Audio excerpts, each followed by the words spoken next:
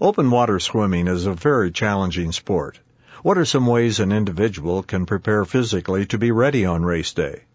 Well, some ways an individual can prepare physically for an open water race is to understand the body of water they are entering and understand their limitations as well as their capabilities.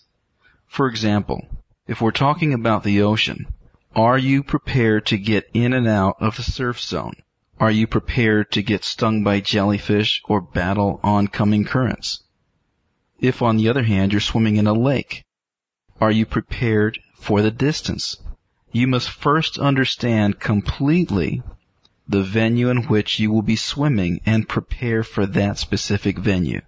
In other words, if you are going to do an ocean swim, then you must have some practice swims in the ocean ahead of time. If you know you get seasick, then maybe you want to stick with flat water lake swims. What are some ways someone can prepare mentally for open water swims? An individual can prepare mentally for an open water swim by talking with other experienced swimmers. You can read stories and listen to interviews of great swimmers and average swimmers. All information that is available on openwatersource.com or the daily news of open water swimming.